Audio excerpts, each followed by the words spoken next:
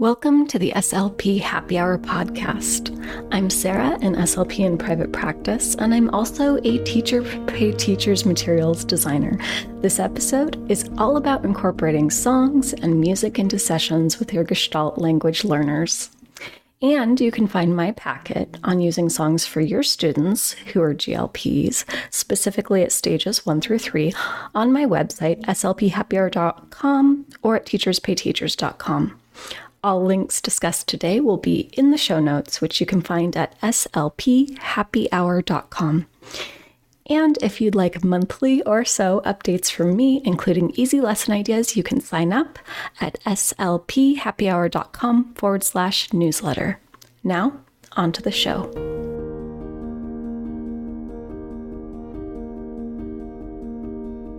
Here are some things to know about Gestalt language processors before we get started. A Gestalt is a unit of language, for example, to infinity and beyond. Students are tuned into the musicality of language, so the Gestalts that stick are often ones that have rich intonation, and music can be an effective way to add in musicality, intonation, and fun into your sessions with Gestalt language processors, or GLPs. This episode will provide case studies of using music in speech therapy sessions with GLPs, including the strategies that I use in my private practice, how I use songs, and the progress of the students mentioned. If you'd like a print-and-go resource for your GLPs, you can find the Autism and Songs for Gestalt Language Processors packet on slphappyhour.com. And I would say that this episode is at an intermediate level, so it's for SLPs who are familiar with Gestalt language processing. If you'd like a primer on that before you dig into this episode, some resources are episode 99 of this podcast with Alexandria Zakos called What Works for Echolalia and Play-Based Sessions, episode 144 of this podcast called What You Need to Know About Gestalt Language Stages 1 through 3 with Jessica Teixeira. You can also visit the Meaningful Speech course, which will be linked in the show notes, or read Marge Blanc's NLA book. The title of that book is Natural Language Acquisition on the Autism Spectrum. So let's start talking about students. I have a student on my caseload, let's call him Max, who loves watching songs on YouTube. Max is a kindergarten student who had a lot of ABA in preschool, but now speech therapy with me and at school are the only specialized services he receives. Max is an autistic student and he's a Gestalt language processor at stage 2, meaning he's mixing and matching or mitigating or combining some of his gestalts. For example, let's go and play colors. Those are two separate gestalts, can be mixed and matched to become let's play colors. Media use is an important part of Max's leisure time. He loves Mickey Mouse, nursery rhymes, and other songs. These give him some auditory input that he craves, and when we watch the song on YouTube, some of the visual input he's seeking as well. He also has a few favorite songs that help him calm down when he feels upset. Over the past few years working with Max, we've gone from passive media consumption with him, where he was watching YouTube clips of songs and where there wasn't much communication or interaction, to active media use that encourages communication. As this has happened, we've used more and more songs in our sessions. So, what does this look like? In sessions with Max, we will take a song or nursery rhyme he likes and play a YouTube clip. We pause as we go along, and Max tells me what he thinks or asks me to play more of the video, and I model gestalts at his NLA or natural language acquisition level. Some days we do songs for the entire session, although we also incorporate play, some go-go speech activities. That's a company that I like using. It's a membership, and it's essentially a wordless story on PowerPoint. We play with toys. Food toys are Max's current favorite. And sometimes we do boom cards with picture scenes where Max can direct me for where he wants me to place items. For example, there's an empty bedroom with all the furniture on the side, or an outdoor scene with bugs on the side, since Max loves to direct me what to do. So when using songs songs in your sessions, do you need to use YouTube? Absolutely not. Sometimes I'll sing songs with students without a video playing. The decision to use YouTube or not should be based on the needs and preferences of the child you are working with, their development and age, and your own clinical judgment. My own rule of thumb is for students younger than 4, I will sing songs without the tablet. And for kids 4 and up, I'll bring in the tablet and see how it goes, case by case. Why do I use YouTube? Many children I work with enjoy that visual input paired with the auditory input of watching a video while singing their song of choice. Returning to our case study of Max, I introduced using 1 or 2 songs with YouTube into our repertoire of things we did in sessions. I noticed, especially if we started with a song, and Max loved songs, he was calmer and happier for the rest of the session. I also noticed that he was okay with doing a song at the start of the session, but for that first song, he wanted to use this time to regulate and attune to the environment. So for the first song of the session, we wouldn't talk much. For quite a while, we'd do songs for the entire session, and now that I'm more familiar with Max's interests and preferences, we've expanded that to, most days, doing 2 to 4 songs per session. When introducing songs with new students, here are signs I look for that using media might be dysregulating. Can the student tolerate pausing the media for a few moments to talk about the action? Can the student tolerate moving away from media? Or do they get so dysregulated that if you do bring in media, you need to use it for the whole session? How old is the child? What is the attention span of the child? Can you model gestalts or otherwise be working on communication goals with that media playing? Does the student want to engage in media use together, or is it dysregulating for them unless they're doing it alone? How does the child engage with media at home? I notice that if kids I work with typically have a lot of time using YouTube alone, and at home they usually don't want to do it together in sessions because for them it's a solo leisure activity, and that is just a-okay. In the case of Max, I noticed that, with the exception of that first song, he really enjoyed discussing the action of the songs, but he often didn't seem to know what to talk about or what to say. That showed me that modeling gestalts during this music time might be a productive use of our time. Furthermore, I knew he was watching these videos at home with his family as a leisure activity, so I wanted him to have chances to discuss the videos with his family at home. As we discuss using music in sessions, let's take a moment to discuss the research. Knowing that a student is interested in music is a great reason to incorporate songs into your speech and language sessions. But what does the research say? Like many areas of speech and language research, there are some promising initial studies and more research is needed. A summary of the research.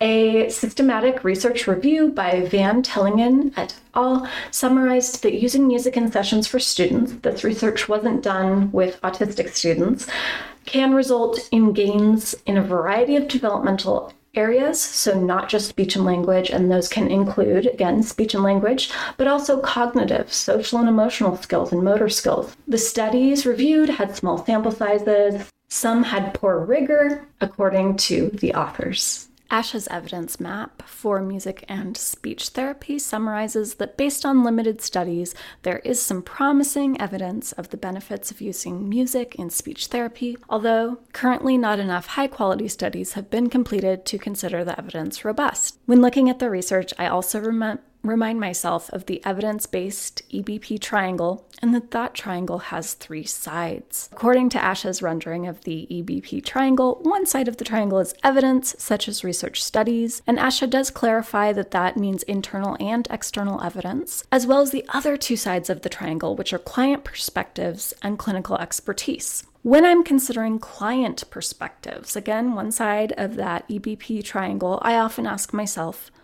what does the student love most?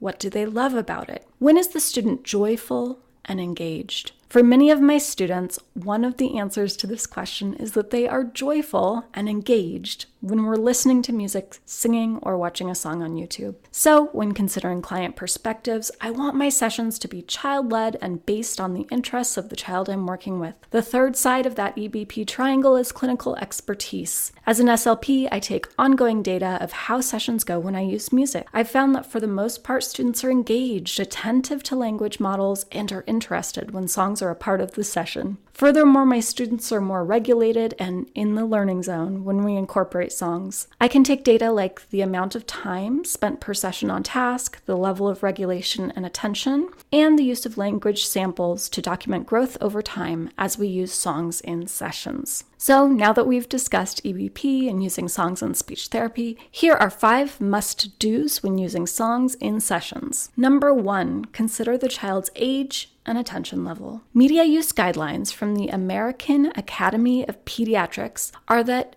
kids ages 18 months and under should have no screen time. Video calls don't count. Ages 2 to 5 should have 1 hour per day or less. Ages 6 through 17 should have 2 hours per day or less. Although it's important to be familiar with these guidelines as an SLP, it's also important to consider the limitations of using these as blanket guidelines, especially for autistic children whose interest areas include media use. If media use is regulating for them and/or media use allows them to access their interests, we don't want to be too heavy-handed about limiting media. Children should have access to learning more about their interests and engaging in activities that are leisure for them. We don't want to limit access to this, although there may be times when we choose not to have it be a part of speech and language sessions. As you are considering adding media into sessions, I like to start small with an initial song to get used to being in the speech room, or a song at the end of the session before we say goodbye. That said, I wouldn't do this if a child had difficulty transitioning away from media, if that would cause more stress to them. Starting with a few minutes of a song in sessions won't make or break that media usage limit as well. Also, we should consider how realistic are these media guidelines. My guess is that most families are exceeding this media limit. This is based on conversations with families I work with in my own clinic. I believe that for many families, these guidelines may be unrealistic. When parents ask me about media use, I ask them first, what does that look like at home? If media use is mostly something the child is doing solo, I encourage the family to make media use a family event where everyone is engaged together, rather than a child being alone in their room on an iPad. I also ask them how much media use the child currently has, and we use that as a baseline to reduce from there as needed. From my own clinical experience, young kids under the age of 4 can tend to get sucked into media use and really not have the attention or self-regulation to pause a video and talk about the song. In that case, it's not a communication activity, but it's better suited as a leisure activity to be completed outside of speech and language sessions. Tip 2, envision your session and make it interactive. Incorporating music into sessions should bring music in a way that supports modeling gestalts for your GLP. Consider, what are the child's favorite songs? What sensory input does the child like? How would those sensory actions fit into a song? What are the child's favorite figurines, toys, play routines, and how can we play with those within the context of a song? Here are some case examples. A student I work with loves saying the gestalt, I love plus animal, so I love cow, I love sheep. This student not only loves using this gestalt, but wants more opportunities to use it. We go to YouTube and watch Old MacDonald, and while I model a variety of gestalts at his NLA level, we also pause and say I love plus animal, resulting in joy and engagement for this child. I have another student who loves letters, so we sing the bingo song, but replace the letters of B-I-N-G-O with the letters in the child's name, personalizing the activity and getting to sing about letters, resulting in a joyful experience with the child. And I learned that from Musselwhite. Another student who loves PJ Masks figurines and playing with them and the song 5 Little Monkeys Jumping on the Bed. We grab the figurines and make the figurines jump off the table. So we might say something like Romeo, whose character in PJ Masks, Romeo fell off and bumped his head. My student loves this. I have another student who loves jumping and crashing into a soft surface and also loves the song The Wheels on the Bus. So we sing the song and jump on the crash mat whenever we get to the repetitive all through the town, pausing between each verse also. So the student chooses which verse to sing next. So the parents, the baby, the wipers, etc. Tip 3, have a goal in mind and be flexible. While there are SLPs who have been providing child-led therapy for GLPs for years, I am not one of those SLPs. And since you've listened so far to this episode, I'm guessing you aren't either, and maybe you need a little more support like I do. So if that's the case, having an idea of some activities and some gestalts you may model in a session prior to the session can be helpful. If you are more experienced in play-based sessions for GLPs, perhaps you can skip this step. Some tips I have in this area. Outline songs and activities the student likes. Consider gestalts you'd like to model at their NLA level, and what gestalts you might like to model at the next NLA level, perhaps. Consider areas of communication or communication functions. Are they using communication to advocate for their needs, including sensory needs such as let's jump? Are they using communication to express preferences and desires like let's do more or not that one? To reject or ask to stop? To make a choice and show they want something different and more? If there are areas within those examples or other communicative functions that you'd like to target in your session, keeping that in mind can help you think of some gestalts you might model. So let's do another case example, Peter. When we do anything in sessions, we have that goal in mind, and once a week I co-treat with a private practice OT or occupational therapist in her sensory gym. And one of the students we see together is NLA stage 2, let's call him Peter. Before we start sessions together, I consider what activities are interesting to Peter. Currently, his favorites include spinning in a chair, climbing up the ladder to the monkey bars. He sometimes drops down to a crash mat below, but usually hangs, and then backs up and goes back to the rungs that he used to climb up. And he loves swinging. His gestalts for chair are push me and push me please, and his gestalts for the monkey bars are let's go up and let's go down. Some mitigated gestalts I could model based on this are let's spin, let's go around, let's do it again, let's climb up, let's play monkey bars, and more. Before I start sessions with him, I have some ideas of these preferred activities and the gestalts I might model. Side note, if you have the opportunity to work with an OT, do it. I spend less time lesson planning and absolutely love having access to a sensory gym and learning from the OT that I work with. So, back to Peter. Last week my plan didn't work. Peter came into the session hungry and wanted a snack and then tickles. He let me know he was hungry by saying open the door to get to the room with snacks. So we started there. After a snack, Peter laid down on the crash mat and said tickle. So I modeled tickle plus feet, tickle plus hands, etc. He already had gestalts with body parts and he had tickle me. So this was a great opportunity to model these mitigated gestalts. Did my session go as I thought it would? No. Was it still a successful session? Yes. Furthermore, the next session, Peter wanted to spin and do the monkey bars, so I didn't feel like taking a few extra minutes to envision how the session might go was wasted at all. When I mentally plan my lessons or jot down a few quick notes, I also review the Google Doc where I had Peter's language sample, which has been an invaluable ongoing resource. I had a goal in mind, and I remained flexible with Peter, which is a helpful tip for sessions with GLPs. Tip 4, take data on the goal, and the language sample is the data. Continuing with the example of Peter, what data did I take and how? Peter's goal was to mitigate 10 new gestalts in speech sessions, and I track that with ongoing language sampling. For me, because I'm on the go, I write down utterances on my phone's notes app during the sessions, and after the session I transfer the utterance into Peter's language sample on a Google Doc. I also include it in the SOAP note, and then I delete the note file on my phone. I've also used a reusable boogie board to write down gestalts during the session, transfer them to the Google Doc, and then press the button to erase on the boogie board and be ready to write down for my next client. So I love that it's erasable and reusable. When I have a goal in mind, so in that case, mixing and matching 10 new gestalts to form 10 unique new gestalts, my language sample is the data, and I can track progress over time with that. Having the Google Doc also allows me to search for gestalts the child is using the Find feature, which is Control F on my computer, and that has been an amazing tip that's helped me save a tremendous amount of time.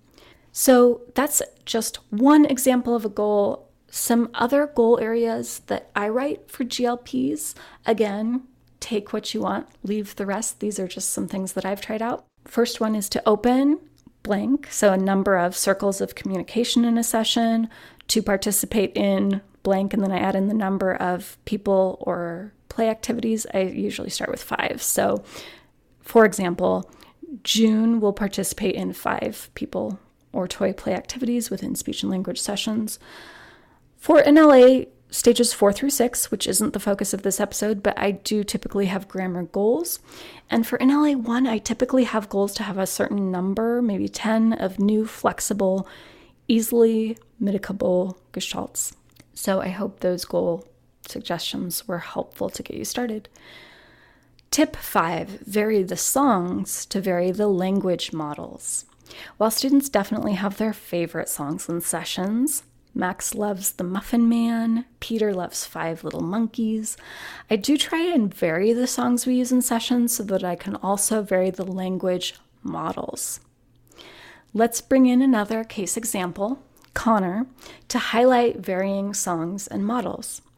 Connor is an elementary student who is in LA stage 5, so we are modeling some pronouns and negatives in sessions. He loves playing with a Fisher-Price pirate ship, and we use magnetiles to make an ocean under the ship, and sometimes shark toys even visit. While I couldn't think of any pirate songs per se, I immediately thought of the Baby Shark song and wondered if there was a way to expand Baby Shark or even include it in our play routine. I ended up grabbing 2 sharks, and I knew that I was modeling the use of they, and that I want to model it plus something specific to his stage 5 level, modeling the negatives isn't and won't. So during the play routine, I start to sing the beginning of Baby Shark, and I can see that once I do that, I'm getting more attention and engagement. So I pause and return to the play scene and say, "Oh no," holding one of the people, like the person is saying it, right? "Oh no, sharks." And holding another person figurine, I say, "Don't worry, they won't get you." And then we build a box with magnetiles around one of the sharks. And the shark is saying, "This isn't fair. I can't get out." And then we keep singing more of the song and expand on the play routine. So a little bit of song, a little bit of play. To review, I'm doing things I've seen the student do before in sessions, which is play with sharks, play with the ship, and a play routine where sharks get to the people. He had also made boxes out of the magnetiles to enclose the figurines. So I'm taking what he's already doing, I'm modeling language based on his stage, and I didn't have to sing the whole song. I didn't have to include a device or YouTube, and I didn't need to base my whole session on that one song. The next session, I brought out 5 shark figurines, and we did 5 little sharks to the tune of 5 little monkeys and had them one at a time fall off the table where the pirate ship was. And I'd model the people in the boat say, "He won't get me now," or "That one isn't here." I've noticed that while I can use the same song over and over and model different gestalts, there does become a point at which it's almost too much of a routine, and kids will get their favorite gestalts to go with the song, which is not a problem, but I want to model more. So this is why in Connor's case, I used the Baby Shark song for one session and 5 little monkeys, which we changed to 5 little sharks jumping on the water, for the subsequent session. So final tips for success and just a review of what was covered in this episode. As you incorporate music into your sessions, remember to consider the child's age and attention level, envision your session and make it interactive, have a goal in mind and keep it flexible, take data on the goal, and the language sample is the data, and vary the songs to vary your language models. I hope incorporating songs into your sessions is as fun, engaging, and full of learning for your students as it has been for mine. If you'd like to get a system to get you started, including a packet with more than 30 pages of lesson planning sheets, tips for success and song ideas with gestalts to model for NLA stages 1 and 2 and 3, check out the packet on my website, slphappyhour.com, or on Teachers Pay Teachers. I hope this episode was helpful. I hope you learned something new that you can try in your own sessions. And I hope that this episode was a little slice of an SLP happy hour for you. Thank you for listening to the podcast. Until next time.